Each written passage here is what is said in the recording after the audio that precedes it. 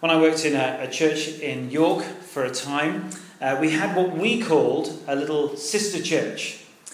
And it was only a few years later, having worked for the church for a while, that I met a family who went to that church. And it was interesting. We felt from our side that we'd launched a church. This was way before my time, and we prayerfully sort of sent them out. But that clearly wasn't the case when I met this family. What had happened is that the church had actually split from the church that I worked in. Some families had disagreed over leadership matters, and in the end, a number had very painfully chosen to leave and establish a new church. With that in mind, let me just give you a slightly frightening couple of statistics that I found out this week. Of the Presbyterian churches in this country, there are 15 denominations. That's 15 splits that have essentially occurred over the last few hundred years. Of Baptists, there are over 12, some would argue nearly 20. A number of splits have occurred there, equally so for all the other denominations you can possibly think of. The point being, division is a major problem within the church worldwide. It's very sad to see this week, as many of you I'm sure have followed, one of the pastors of one of the biggest churches in the whole of America, Mars Hill Church, has in a sense been forced to leave, has handed in his resignation. He probably ought to have left earlier, but it's another example of division within the church. One commentator I was reading this week pointed back to 120 years ago of a Welsh chapel in the little towns on the south there. And division had come so bad within the church that on one Sunday, actually 2 men got into the pulpit. There were 2 groups, 2 factions within the church, and they both said, right, we want our guy up there. So they started preaching on kind of both sides of the pulpit at their own groups, vying for the attention. In the end, the whole church was in argument, and the police were called, and the church was dismissed. Later on that week, apparently, they had a lovely phrase for it. They called a Let's Be Friends meeting, which again just totally went into disaster, and the police were called again. Well, it is sad, but we know it's not uncommon. I remember sitting on a church committee as a youth, actually. I was there for about 2 years as kind of a representative for the youth. And there we were. I hardly said a word for those few years, but I remember very vividly one item that came up on the agenda every 2 months. Again and again and again. And it took a long time for people to talk about, and there was a lot of heat in it. And the agenda item was something like this. It was about the trees in the bottom of the graveyard. For 3 years I endured that. You see, the dangers of division from within the church are huge. In fact, if you turn to the New Testament, you'll see that every letter that Paul wrote exists because there are problems. Possible divisions within all of the churches that he writes to. Even this letter that's written to the church in a place called Philippi, a church which is considered a model church. Even this has warnings against division. And that's what we see in our passage in the beginning, first 4 verses in chapter 2 today. Now you'll remember, if you were here last week, there was a very clear instruction from Paul. Chapter 1, verse 27. Have a look at it if you want to. And here, he'd given an instruction to the church. He says, whatever happens, conduct yourselves in a manner worthy of the gospel of Christ. And that instruction was given so that the church might stand firm, because people were opposing them and the gospel that they had stood firm on and were proclaiming. But now Paul is turning and saying, actually, to within the church, he's saying, live in a manner that is worthy of the gospel, take on pressures that are outside, but also you must keep an eye on within too. They must be united in their hearts and their minds so they remain together and they don't become factional, they don't become divided. But how are they to do that? Have a look down at verse 3 of our passage today. I guess it's a good summary. They're to humbly consider others better than themselves. Let's go through that whole first section there, first 4 verses if we can to begin with. Verse 1, it's not helpfully translated here, but it begins with the word therefore. And that gives us a good clue to the link of chapter 1, verse 27, to this following section. That is, to live in a manner worthy of the gospel is to do what it says in these verses. And it's a passionate appeal from Paul for unity and mutual care within the church. Now, again, in the English, it's not that clear, but in the Greek, it's one long sentence, verse 1 to 4. Paul is unashamedly appealing to their lives, but also their experience as Christians within the church. Verse 1 is an emotional appeal, has 4 kind of elements to it. Have a look at it. It's a remembrance of what has happened to each of the church members as they have come to Christ. Look at them together. That's verse 1. If you have any encouragement from being united with Christ, that's first. If any comfort from his love, second. If any fellowship with the Spirit, third. And if any tenderness and compassion. 4 things he appeals to. Then, as a result, make my joy complete by being like-minded, having the same love, being in one spirit and purpose. And what Paul is essentially saying here is something like this. If being a Christian, you guys, I'm appealing to you, your experience, how you felt. If being a Christian has ever brought you any encouragement from others within the church. Secondly, if you've known any comforts, that a kind of unconditional love from your brothers and sisters within the church in Philippi through times of pain. Yeah. Thirdly, if you've had any sense of partnership with your guys in Philippi because you've got the Spirit of God in you. Fourthly, if you've known any tenderness and compassion from those around you within the church. See, what Paul is doing is he's appealing to their experience. The normal everyday part of being a Christian within the church. And Paul is saying, if you have known these things, love, comfort, encouragement, partnership, then essentially what he's saying is, you guys sat here today, you owe it to others. Essentially, we pray it quite often. It's a prayer called the grace. It's a kind of very common prayer prayed throughout the church. And it says, the grace of our Lord Jesus Christ, the love, which Paul is mentioning here. And then what does he say in the prayer? And the fellowship, that is the partnering of the Holy Spirit, those with the Holy Spirit. What does it say? Be with us all corporately, forevermore, down the generations. You've got to pass it on. Amen. So be it. This ought to be the enduring, if you like, a reality of coming to Christ, being a Christian in the church. For example, let's say tenderness and compassion, that last one there. Tenderness and compassion ought to flow naturally out of those of us who have received infinite tenderness and compassion from the Lord Jesus Christ, by trusting in the gospel, which is what we looked at last week. And Paul is trying to initiate in them what they know to be true, what they have experienced themselves as being Christians and part of the church in Philippi. The encouragement in verse 2, look at that if you want, is that in doing this, the church will then be united in a couple of things. United in making Paul's joy complete. That's the thing that he longs for most, if you like. But more importantly, they'll be like-minded, having the same love as those who have loved them. And the entire church is to reflect that same precious, Christ-honouring, self-denying stance in their lives. So let's summarise if we can. To live in a manner worthy of the gospel is to have the same mind, the same attitude he'll use later. To stand firm, last week, against those who oppose you and the gospel. But now Paul's plea to the Philippians is to be gospel-orientated, united as they serve Christ and serve one another for Christ.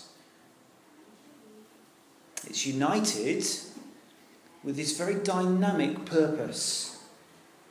You see, if we are united as a church around anything else, that is when division begins to come in.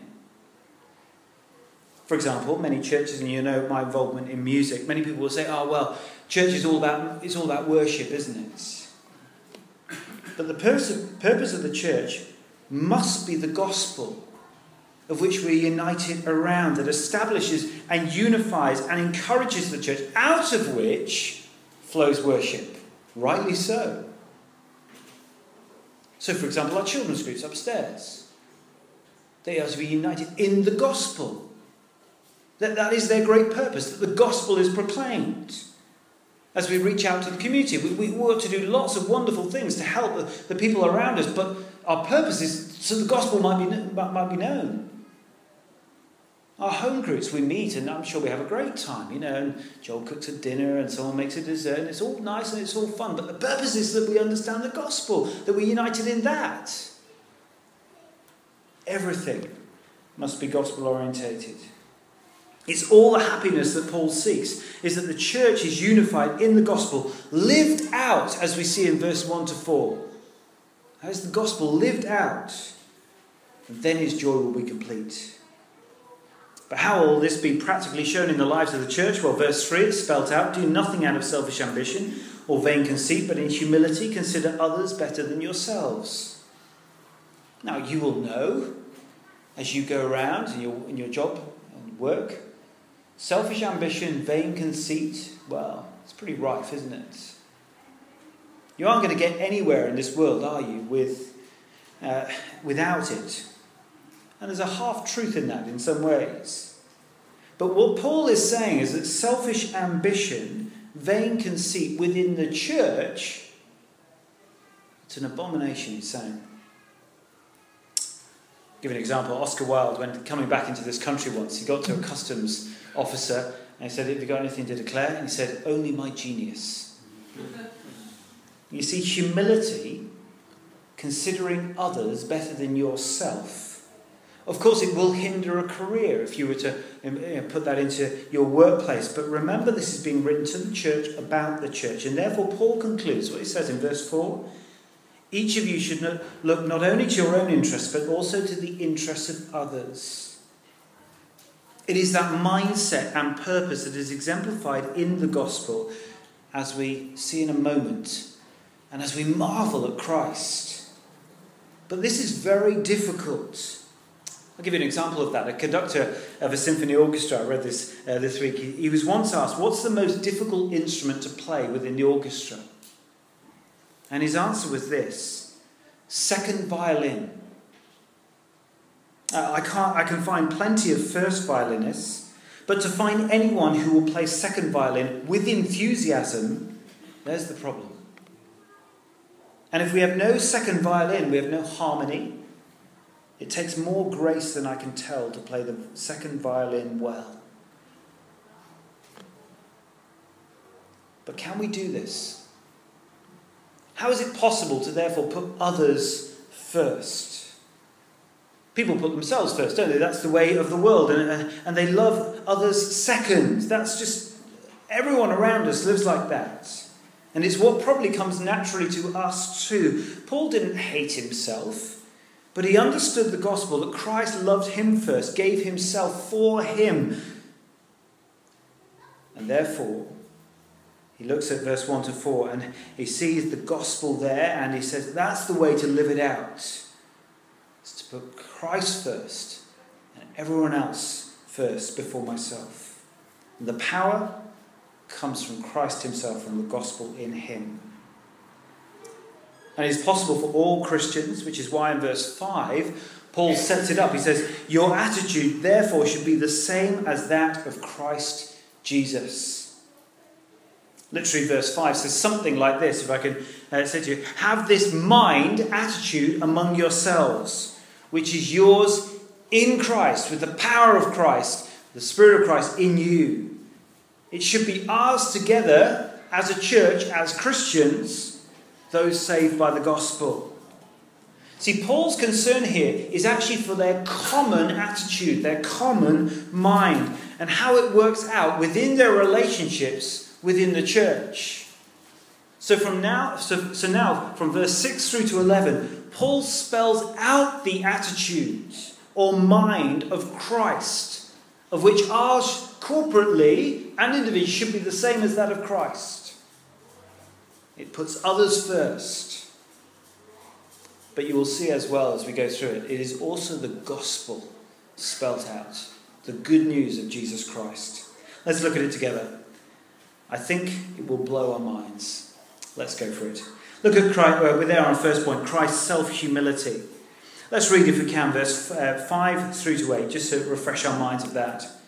Your attitude should be the same as that of Christ Jesus, who being in very nature God, did not consider equality with God something to be grasped, but he made himself nothing, taking the very nature of a servant, being made in human likeness, and being found in appearance as a man, he humbled himself and became obedient to death, even death on a cross. There is not a greater example of humility anywhere. It begins outside of time. Jesus is described in Revelation chapter 13, verse 8, as this: the Lamb slain before the foundation of the world. You see, therefore, Jesus had an eternal determination to resolve to be humble for us, to humble himself for our benefit. So what we're going to learn, three things. I put them down in little points there. I think about what are we going to learn about Christ's self-humility. Firstly, we see it in heaven, in verse 6. Verse 7, we see it in his incarnation, in his coming to this earth. That is, he truly identified himself with us, not just in form, but also in heart. Verse 8, then we see Christ's self-humiliation in his death. Even death on a cross, it says. There's nothing lower. Literally became, as some would say, an obscenity for us. It would be known in the culture. And of course, it was all in his control. Determined in eternity, as we saw. No one else humbled him. Not Pilate, not the Roman soldiers. He humbled himself. This is Christ's self-humiliation. And many would argue this is the theological sort of centre of the book, the jewel, if you like, right at the centre. It's probably the first hymn of the early church. And it's a picture, I don't know if you spotted it, as you go through verse 6, 7, then 8, it essentially is going down, down and down. Did you spot that? Many consider this to be the greatest prose in the whole of the New Testament. One scholar described it as the soul's back cantata. Now, I'm not a classical musician by any means, but apparently Bach's cantatas, they essentially go down, down, down, up, up, up, down, down, down, down, and then they repeat all over again. I guess our prayer ought to be that this week, as we listen to this cantata of the soul, as he described it, we need to be reminding ourselves again and again and again of what Christ has done for us. And marvel and rejoice.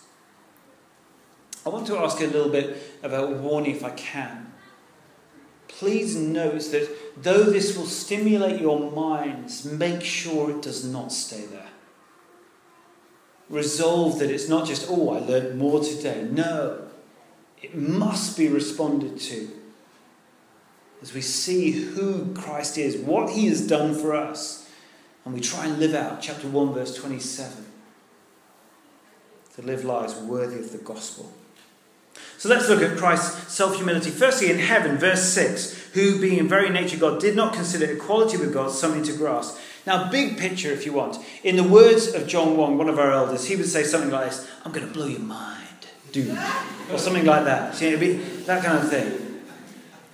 Now we see here that Christ existed in all eternity. He has always been coexistent with the Father and the Spirit. Therefore, he shares all the glory of God. That term, look at it, very nature there. And you'll see also in your footnote, just spot that there. It says, or in the form of. John Calvin, once a great reformer theologian, once described it as essentially the majesty of God, the form of God. Essentially saying, Jesus is awesome. In every way, shape or form. This is why in the upper room Jesus prays in John 17 verse 5. And now, Father, glorify me in your presence with the glory I had with you before the world began. He's always existed with all the glory. Hebrews 1 verse 3 tells us this: the Son is the radiance of God's glory, the exact representation of his being, sustaining all things by his powerful word. What's the point there is Christ isn't just like a reflector of God's glory. He's the radiance. That is the one who radiates the glory of God himself in every way, like the Father that way. And just so we're clear, we can't declare the scale of the Christ's glory. If you try, yes, as John 1 says, it will blow your mind. But this is a reality that we need to try and put into our hearts, drive it into our hearts. Christ is everything. And yet, we read, he did not consider equality with God something to be grasped. The new translation of the NIV, which we'll be moving to soon, helpfully puts it this way. It's not something he used for his own advantage. Rather, we see in verse 7, he made himself nothing, taking the very nature of a servant, being made in human likeness. This takes us to our second little point there. Christ's self-humility in his incarnation. That is, in him coming to this earth. He made himself nothing. Literally, he emptied himself. But that's not to say, we need to be very careful. 100 years ago, there was a very big debate. It's not that he stopped being God in his attributes, in who he was. Rather, he made himself nothing. How? By taking on the very nature of a servant, it says. Or the form of a servant, same kind of word being used there. So he was the form of God, verse 6, but takes on the form of a servant, verse 7, or a slave. Fully God, essentially, and fully man. But having been utterly glorious in heaven, did he just humble himself and become kind of a grown earthly king, moving into a massive temple, ruling all the earth in that way? No. It says he was born in human likeness. He came as a little baby. Jesus did not become humble, though. Note that. He's humble in eternity. Always has been, always will. He's the beginning of humility and the greatest example of humility. I remember as a sermon. Do you remember the first sermon I preached here at Christchurch Earlsfield? Oh, shame on you. Don't remember it word? No, okay. I preached Mark 10, 40 to 45. And it's simply the story where the disciples are wrangling for power to sit at the right hand of Christ in glory. And Jesus responds to them. He says this, "Whoever wants to become great among you must be your servant.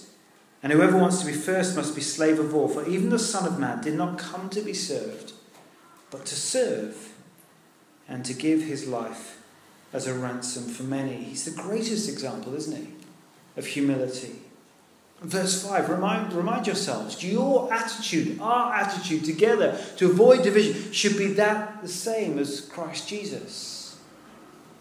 But I guess we struggle as we look at there in Mark 10. We struggle as the disciples did, didn't we? Just a few days afterwards, Jesus had taken it, after he'd rebuked his disciples in Mark 10, they found themselves in an upper room. And with no one present to wash their feet, as would have been customary, Jesus stood there, stripped his outer garment and his tunic, and placed a towel around his waist and began to wash the disciples' feet. Now, history tells us that even the household servant could not be expected to do such a menial task. But now, clothed only in a servant's towel, you can imagine the stunned silence of the disciples, can't you? As their master, the Lord of all eternity, stoops and washes their feet. The silence would have been absolutely, essentially deafening. They could hear every drop of water over their feet and their master toweling their feet dry. I guess it would be a reminder of their arrogance and Christ's wonderful humility. But if that weren't enough, our hearts ought to be ready to explode, I guess, as we see now in verse 8. Look at it, Christ's self-humiliation in his death. And being found in appearance as man, verse 8 reads, he humbled himself and became obedient to death, even death on a cross. As a man fully human, he humbled himself. No one else did. He was utterly in control. A Danish philosopher, can't even say his name, but he described Christ humbling himself in this way. It's quite extraordinary. He humbled himself. That's not that philosophical, is it? But then he said this: the infinite qualitative difference between Christ and every other man lies indeed in this, that in every humiliation which he suffers, it is absolutely necessary that he himself should assent and confirm that he is willing to submit to that humiliation.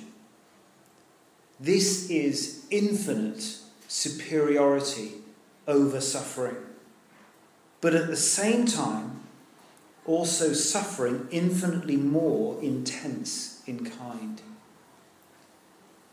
He's saying there, as Christ is willing to suffer and humiliate himself on a cross, the suffering is borne on him infinitely worse than any of us because of his qualitative character, if you like. In every verse that we read, Christ is utterly in control. He chooses, he decides, and he decides death for himself, for you, for me. It was in total obedience, and it led to an utterly obscene punishment as he was placed on a Roman cross. 2 Corinthians 5 said, in so doing he became sin for us, bearing a punishment that we deserve for the times that we've turned our backs on God, ignored God. Such was the magnitude of the impending sin-bearing death that in the garden, just hours before, he sweat drops of blood. But he was obedient to his Father, as we know, and walked to his death.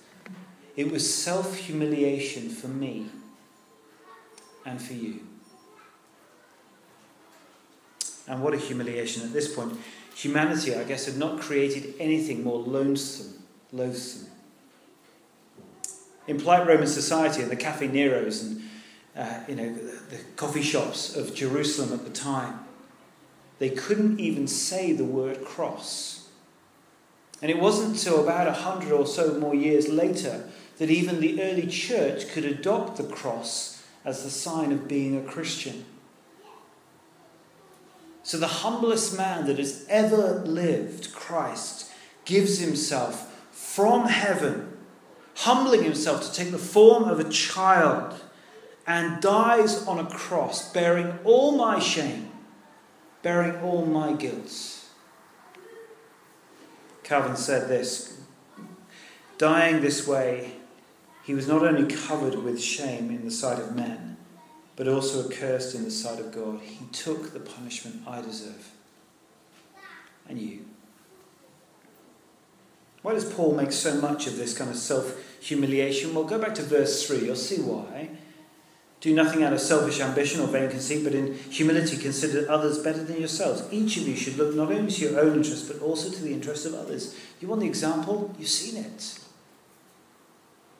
This is the saving gospel of Jesus Christ. But having this attitude, verse 5, is living a life that is worthy of the gospel. That's what we saw back in chapter 1. My question is this your attitude? And is this our attitude? Counting others more significant than ourselves. It's tough, isn't it? But it must be that way for the sake of the unity of the church. That is what Paul is calling us to. It's essential in each of our hearts, so watch your hearts now. The movement, I guess I pointed out, has been down, down, down. But imagine, if you like, a catapult, if you will. As you pull it down and down and down, you kind of ratchet it down, and then what happens at the end? It explodes. 3 movements down are followed by this utterly majestic exaltation and vindication. Christ's self-humility in verse 6 to 8 is followed by a super exaltation in verses 9 to 11. Let's look at it. You'll be relieved I'm not going to spend too much time on it because I'm looking forward to that next week. But look at verse 9 to 11 with me if you can. Therefore God exalted him to the highest place and gave him the name that is above every name, that at the name of Jesus every knee should bow in heaven and on earth and under the earth, and every tongue confess that Jesus Christ is Lord, to the glory of God the Father. Here we see Christ's super exaltation. Jesus taught himself in Matthew 23. He said this, "The greatest among you will be your servant.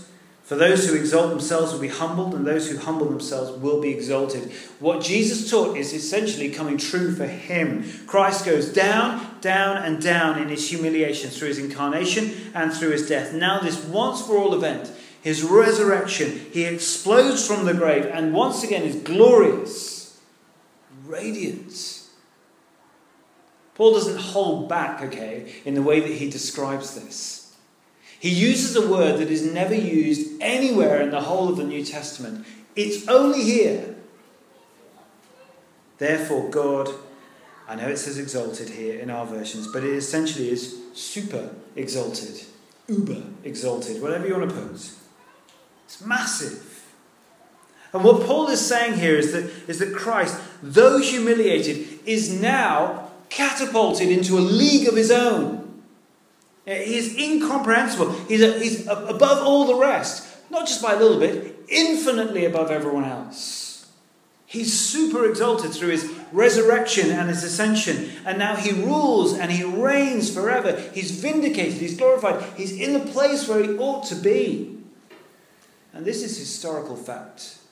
We'll look at that more next week.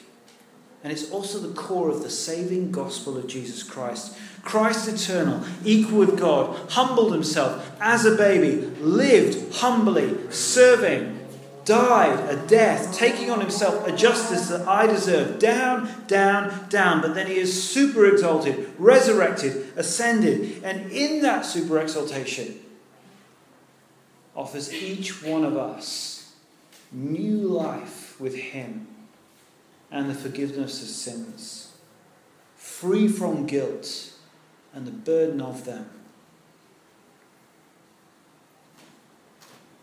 He offers that to us if we are humble. It's funny that, isn't it? The humble one offers to those who will be humble. We'll look at those 3 verses more as we begin next week, but note this as we close. My friends, this is the gospel that we trust, isn't it? This is the gospel life that we're to imitate. That is to have the same attitude as in verse 5, so that we can live lives worthy of the gospel. We can't earn forgiveness, can we? We can't merit ourselves to eternal life. But it's been offered to us by the humble one. It can only be received by those who are willing to humble themselves and accept this gift of grace. And there will be 1 or 2 here, maybe, who need to do that today.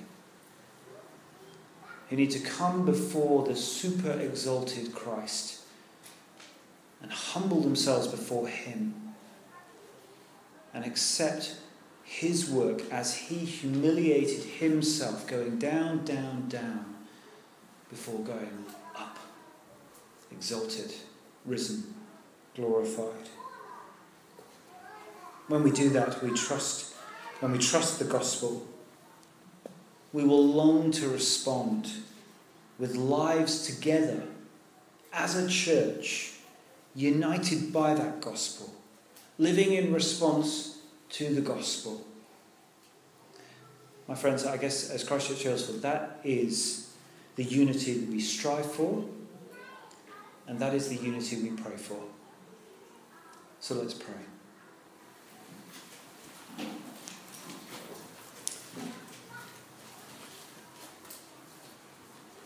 Heavenly Father, as we gaze on the majesty of who Christ is, we are, I hope and I pray, humbled as he humbled himself. The one who was equal with God, by his very nature, went down, down, and down, and ended up on a cross, bearing the sin that not he committed, but that we did. And therefore, we long to respond to that wonderful going down and that then exaltation. We want to live with that same attitude, but trust that amazing historic work of the gospel. May we as a church be united in that. May we strive to pray again and again and again that we never stray from this gospel message. We ask that for your glory and for your church. Amen. Ash.